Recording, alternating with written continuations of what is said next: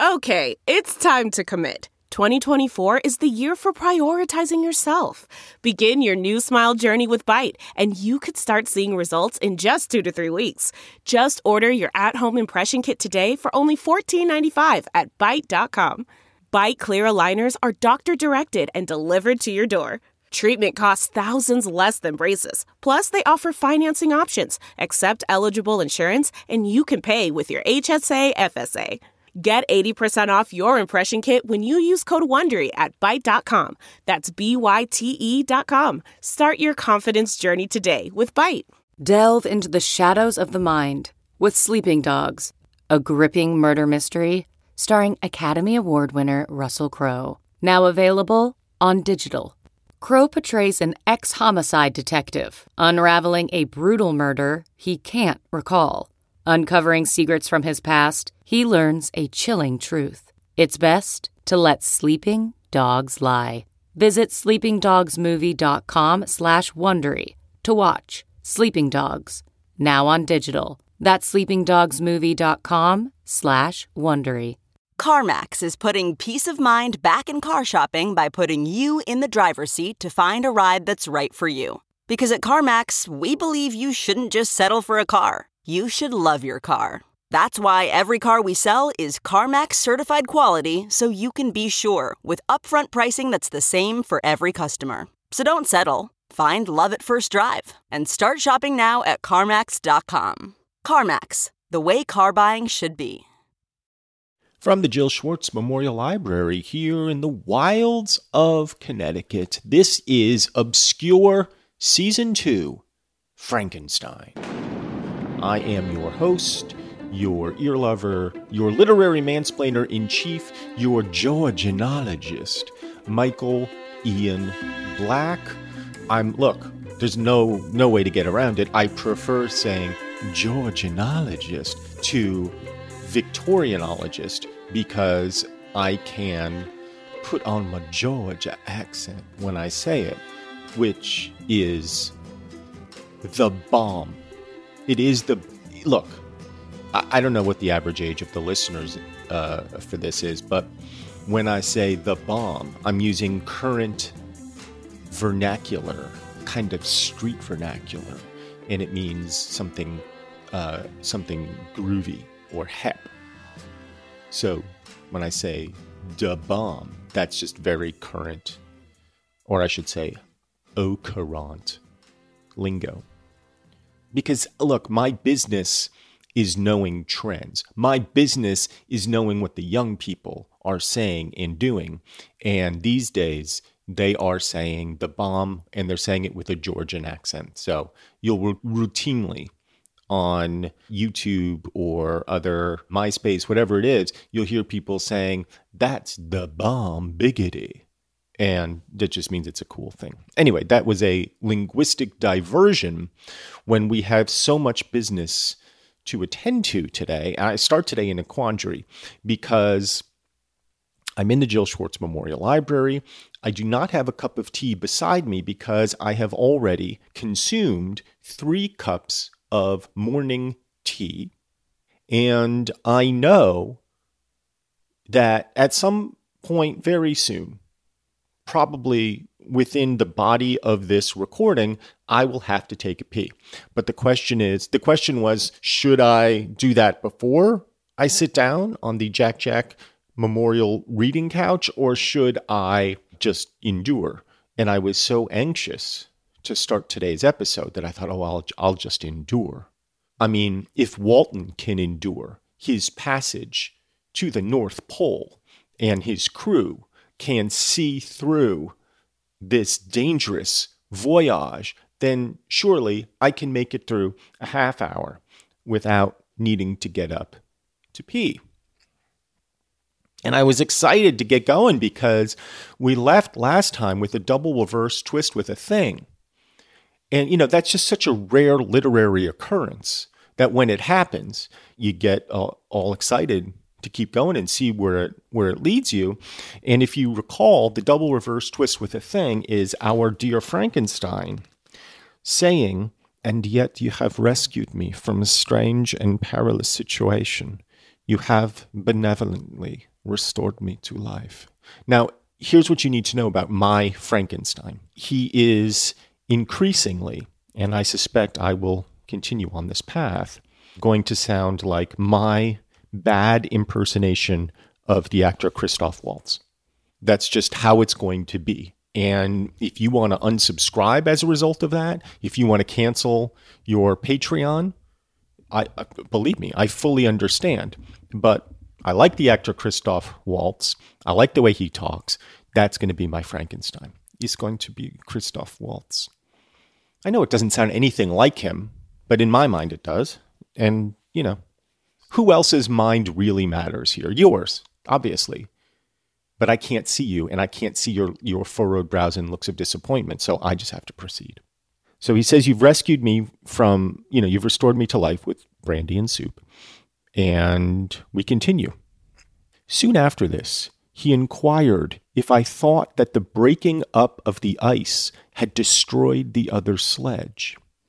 I replied that I could not answer with any degree of certainty, for the ice had not broken until near midnight, and the traveler might have arrived at a place of safety before that time. But of this I could not judge. From this time, a new spirit of life animated the decaying frame of the stranger. He manifested the greatest eagerness to be upon deck, to watch for the sledge which had before appeared. But I have persuaded him to remain in the cabin, for he is far too weak to sustain the rawness of the atmosphere. I have promised that someone should watch for him and give him instant notice if any new object should appear in sight. And belatedly, I feel like I have to interrupt here because I have in my mind what a sledge looks like. And I keep having this mental picture in my head of what a sledge actually looks like. And in my head, it's like a long sort of sleigh, like in Jingle Bells, right? It's just a festive sort of long tracked conveyance with warm blankets, and it's gaily painted on the sides, and whoever is in it, whether it's Frankenstein or the creature, is on their way to Grandma's house. But I feel like I should get into the research machine. Let me just crank it up here and see just sort of what a sledge looks like. I'm going to look up 1800s sledge and just get an image in my mind so that we can all understand what it looks like. And it appears that I was correct. So I just wanted to double check that. So yeah, it's a sledge. It's got runners on it and a seat, and everybody's going to Grandma's house. Oh, I see. So it can also be a much more primitive contraption, like you might envision, a dog musher doing the Iditarod. I mean, obviously it could be that, but I just wanted to reinforce the point because, we're doing theater of the mind here, right? We're just painting pictures in our mind. So I'm going to imagine the way I want to imagine it, which is that everybody's going to Grandma's house, and you can imagine it the way it probably was, which is a crude conveyance, like you would find from the Iditarod, or crudely shaped. Okay. Such is my journal of what relates to this strange occurrence up to the present day. The stranger has gradually improved in health, but is very silent, and appears uneasy when anyone except myself enters the cabin. Yet his manners are so conciliating? Conciliating?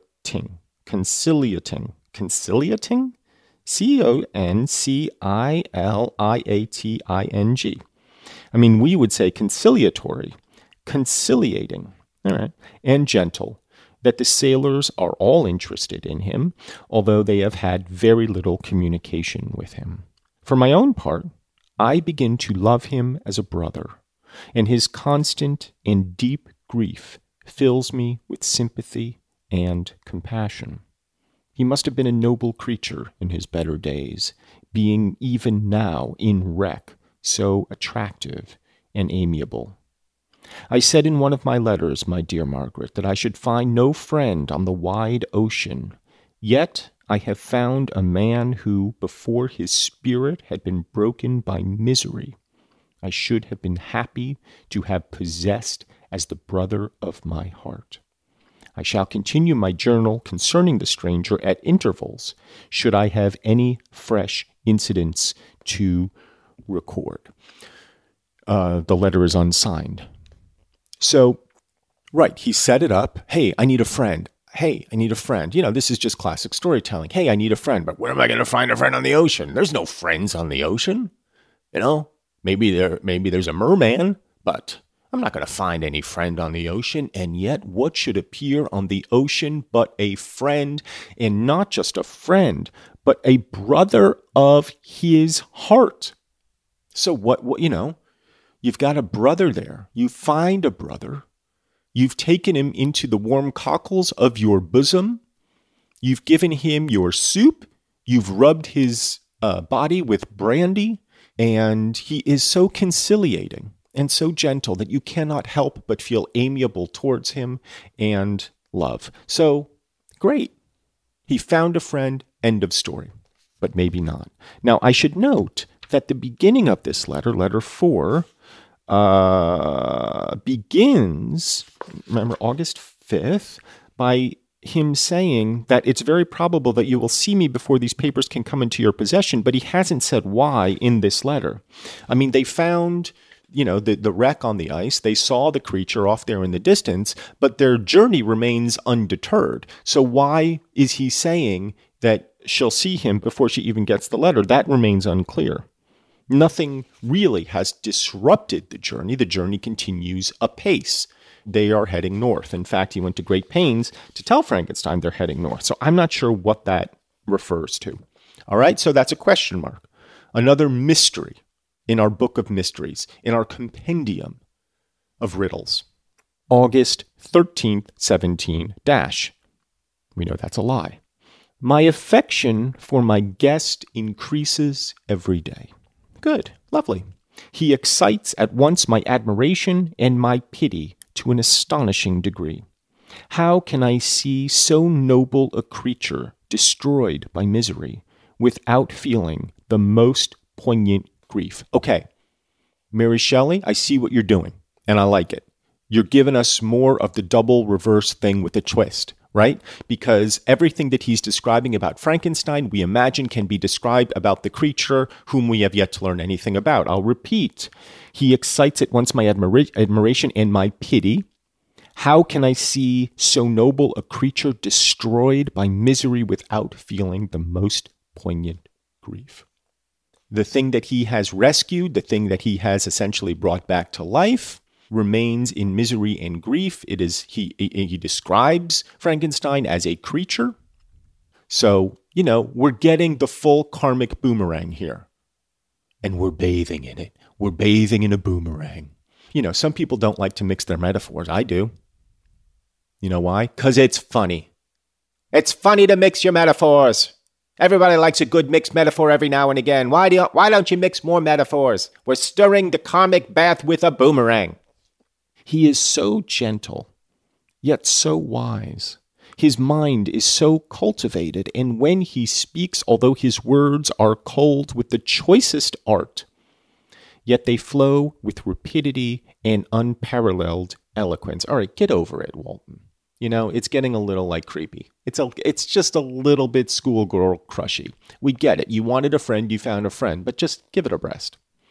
He is now much recovered from his illness and is continually on the deck, apparently waiting for the sledge that preceded his own. So this is like a week later after they found him, or maybe a week and a half, 2 weeks after they actually found him. Yet, although unhappy, he is not so utterly occupied by his own misery, but that he interests himself deeply in the projects of others. He has frequently conversed with me on mine, which I have communicated to him without disguise. He entered attentively into all my arguments in favor of my eventual success, and into every minute detail of the measures I had taken to secure it. which is exactly what Walton wanted, right? He wanted that from the very beginning. Oh, if only I could have a friend to pour out my heart to, and the friend would then say, you're going to be great, champ. You're going to be just great. Oh, you're going to knock him out in the 3rd round, champ. That's all he wanted, and now he's got it. So great news, just great news. I was easily led by the sympathy which he evinced to use the language of my heart, to give utterance to the burning ardor of my soul, and to say with all the fever that warmed me how gladly I would sacrifice my fortune, my existence, my every hope to the furtherance of my enterprise.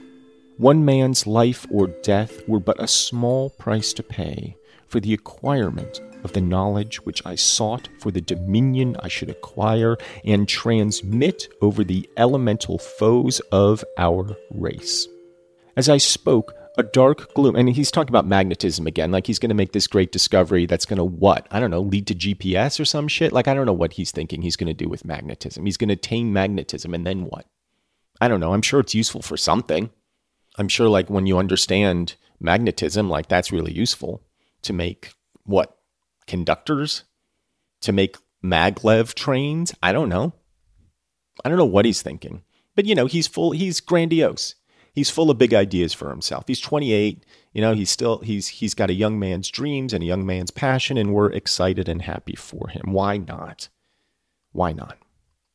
As I spoke, a dark gloom spread over my listener's countenance. At first, I perceived that he tried to suppress his emotion. He placed his hands before his eyes, and my voice quivered and failed me as I beheld tears trickle fast from between his fingers. A groan burst from his heaving breast. I paused. At length, he spoke in broken accents. Unhappy man, do you share my madness? Have you drunk also of the intoxicating draught? Hear me. Let me reveal my tale, and you will dash the cup from your lips. Okay. Now we're getting into it. Now we're going to hear the tale of Frankenstein, because he does not want Walton to fall into the same trap that he fell. That same beguiling trap of glory and fame. To supersede the natural world. To place yourself above the structures of the universe. He sees where this is going. He sees the doomed ghost ship that he is on. And I wish my Christoph Waltz was better, because I think Frankenstein's going to do a lot of talking. And that could be a problem for me, for you, because you're going to be like, that doesn't sound like Christoph Waltz. Let's just imagine that it's not Christoph Waltz. It's just Frankenstein, okay? It's a unique, mangled accent that is the result of years spent in different nations all over the globe. In Frankenstein's case, a little Austria, a little Germany, a little Romania, some England, some Brussels, and let's say a touch of Argentina. That explains his weird, wavering accent to you, listener, and not the fact that I can't do a Christoph Waltz impersonation.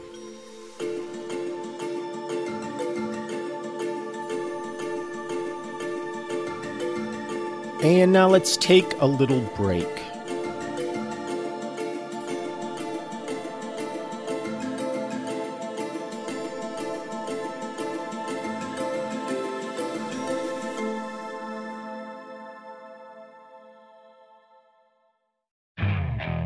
Okay, picture this. It's Friday afternoon when a thought hits you. I can spend another weekend doing the same old whatever, or I can hop into my all-new Hyundai Santa Fe and hit the road. With available H-Track all-wheel drive and 3-row seating, my whole family can head deep into the wild. Conquer the weekend in the all-new Hyundai Santa Fe. Visit HyundaiUSA.com or call 562-314-4603 for more details. Hyundai, there's joy in every journey.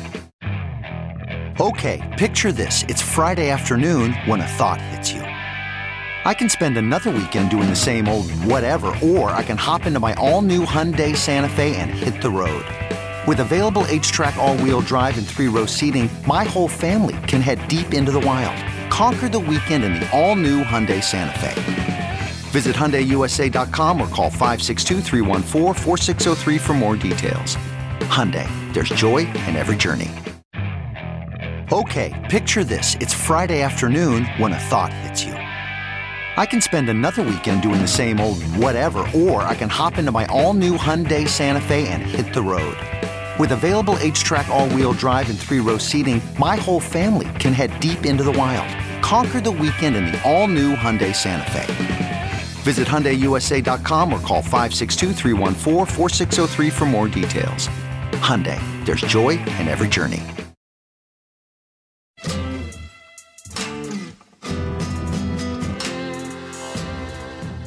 And we're back.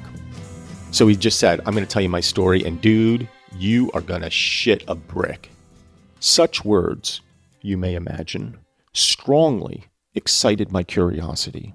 But the paroxysm, I've never known how to pronounce that word. Research machine. Let's look at how to pronounce paroxysm. Paroxysm. Paroxysm. Paroxysm. Paroxysm. She's got such a nice voice. Paroxysm. Paroxysm. Paroxysm. Paroxysm. Paroxysm. Okay. And we're here. Let's just get the right definition. Sudden, strong feeling or expression of an emotion that cannot be controlled. Yeah, like a spasm, but emotional. An emotional spasm. Such words, you may imagine, strongly excited my curiosity, but the paroxysm of grief that had seized the stranger overcame his weakened powers, and many hours of repose and tranquil conversation were necessary to restore his composure. Having conquered the violence of his feelings, he appeared to despise himself for being the slave of passion. And quelling the dark tyranny of despair, he led me again to converse concerning myself personally. He asked me the history of my earlier years. The tale was quickly told, but it awakened various trains of reflection. I spoke of my desire of finding a friend, of my thirst for a more intimate sympathy with a fellow mind than had ever fallen to my lot, and expressed my conviction that a man could boast of little happiness who did not enjoy this blessing. I agree with you, replied the stranger. We are unfashioned creatures. Ooh, again, we are unfashioned creatures. So we're getting into it, right? We're getting into the nature of life. Unfashioned creatures. And then he says, but half made up. If one wiser, better, dearer than ourselves, such a friend ought to be. Do not lend his aid to perfectionate our weak and faulty natures. I once had a friend, the most noble of human creatures, and am entitled, therefore, to judge respecting friendship. You have hope, and the world's before you. You have no cause for despair. But I have lost everything and cannot begin life anew. So was the friend the creature? Was the friend the thing that he invented? The unfashioned creature, half made up? Wiser, better, dearer than himself? Is that what he had? Is our Boris Karloff idea of Frankenstein utterly misbegotten? As he said this, his countenance became expressive of a calm, settled grief that touched me to the heart. But he was silent, and presently retired to his cabin. Even broken in spirit as he is, no one can feel more deeply than he does the beauties of nature. All right, there we are again. Nature, the beauties of it in its original form. The starry sky. I'm reading now, I'm not narrating. I mean, I'm narrating, I'm not extemporizing. The starry sky, the sea, and every sight afforded by these wonderful regions still seems to have the power of elevating his soul from earth. Such a man has a double existence. He may suffer misery and be overwhelmed by disappointments, yet, when he has retired into himself, he will be like a celestial spirit that has a halo around him, within whose circle no grief or folly ventures. If you remember in the last episode, he described the figure racing across the ice on the sledge as a daemon or demon, D-A-E-M-O-N. We went to some length to try to figure out what the nature of a daemon is. I'm going to return to the pronunciation of daemon just to distinguish it from demon, even though I think it is most correctly pronounced as demon. And what was interesting was discovering that that word did not necessarily mean an evil spirit.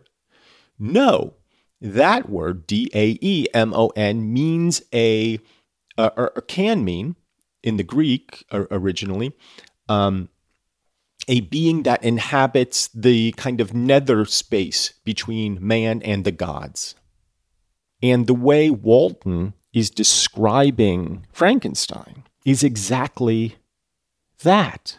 He will be like a celestial spirit that has a halo around him, within whose circle no grief or folly ventures. He has a double existence. He is both man and spirit, which is exactly what I believe the creature to be. Frankenstein has, in a sense, by creating this daemon, created a twinned daemon himself. And we're going to see the impact that he has on Walton. So we may have the chain continuing. It's like that movie, whose name I cannot remember and do not desire to look up, but I believe it starred Denzel Washington, and he was tracking down a demon, and the demon would transmit itself by touch from person to person to person. So you'd have like a normal person, they'd get infected with this demon, and then they'd do evil shit, and then they would touch somebody else, and the demon would pass into another body, and he somehow had to catch this demon.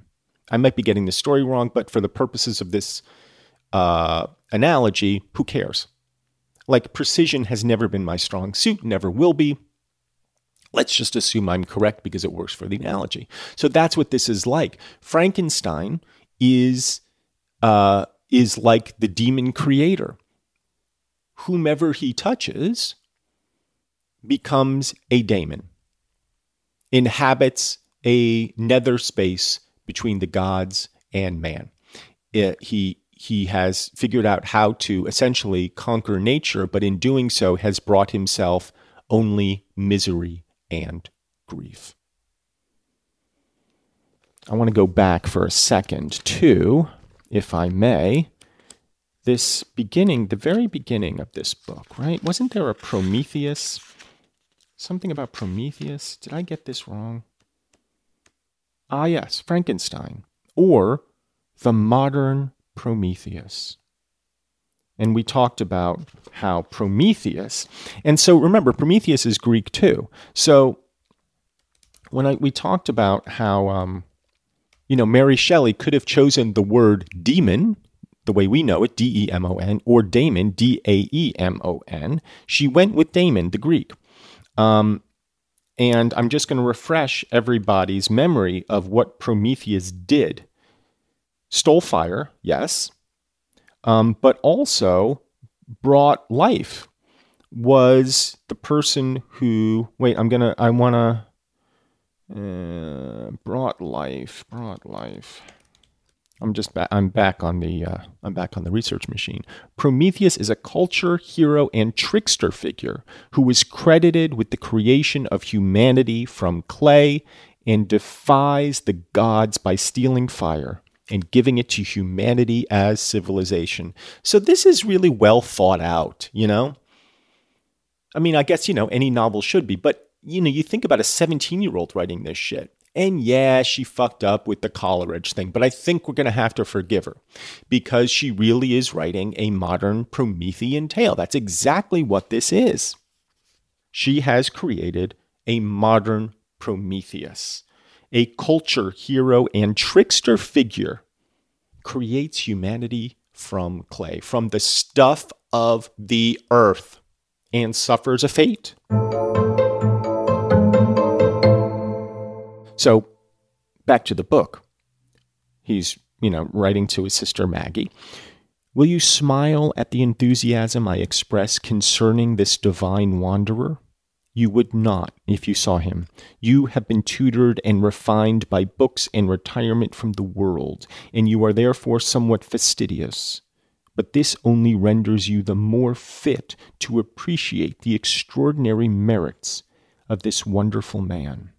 Sometimes I have endeavored to discover what quality it is which he possesses that elevates him so immeasurably above any other person I ever knew.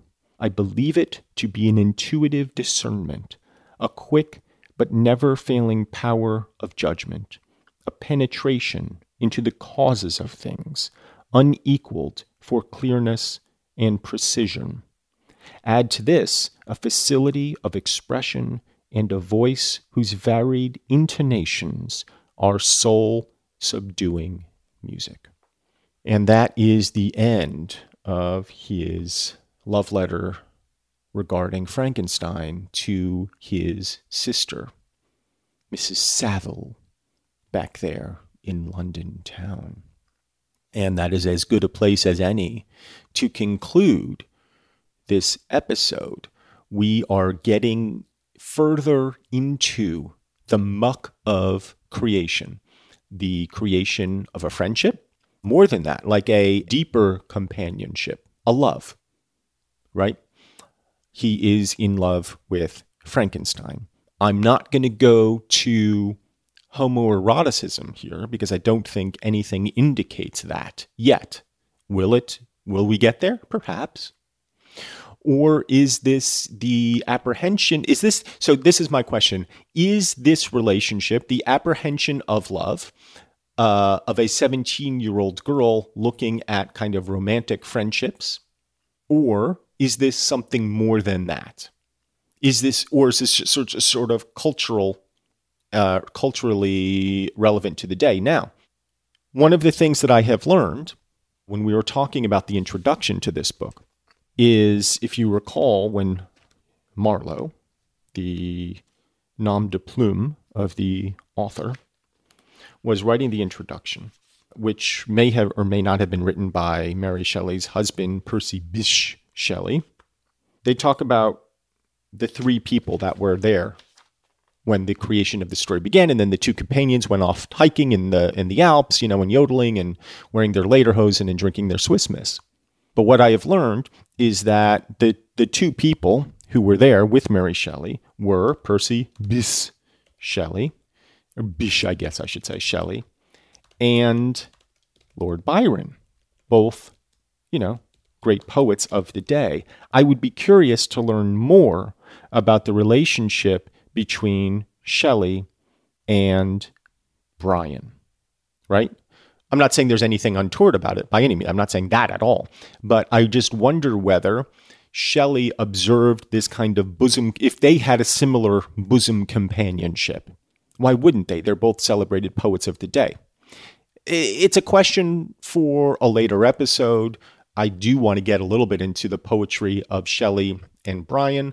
I mean, why not, right? We're here. Like, we drove all this way. We might as well see the sights. Why don't you pull the car over and see the sights?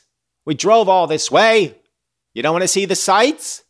Why did we take this vacation if we're not going to stop and see the sights? You're just in such a rush to get through Frankenstein. You don't want to see the sights. What's the matter with you? That's sort of how I'm feeling. So we'll get into all this shit because, look, just like with Frankenstein, I have no interest in reading the poetry of Lord Byron. That sounds like a bore, but Who knows? I'm wrong about everything else. Why not be wrong about this? So, we'll continue our journey on the next scintillating episode of Frankenstein. But until then, I wish you adieu. Obscure Season 2 Frankenstein is produced by Robin Lynn, Jennifer Brennan, Mary Shimkin, and myself. It is generally recorded in the wilds of Connecticut with original music by Craig Wedren. If you enjoy this podcast and would like to support it, please go to patreon.com/Michael Ian Black. There you will find every single episode of Obscure Season 2 Frankenstein. These episodes are released weeks before they are released to the general public. In addition, you can also find writings, musings, erotica, and bonus episodes. Bonus episodes which sometimes involve Frankenstein and sometimes involve things entirely different, often with guest stars. It's patreon.com/Michael Ian Black. Very reasonably priced too, I might add.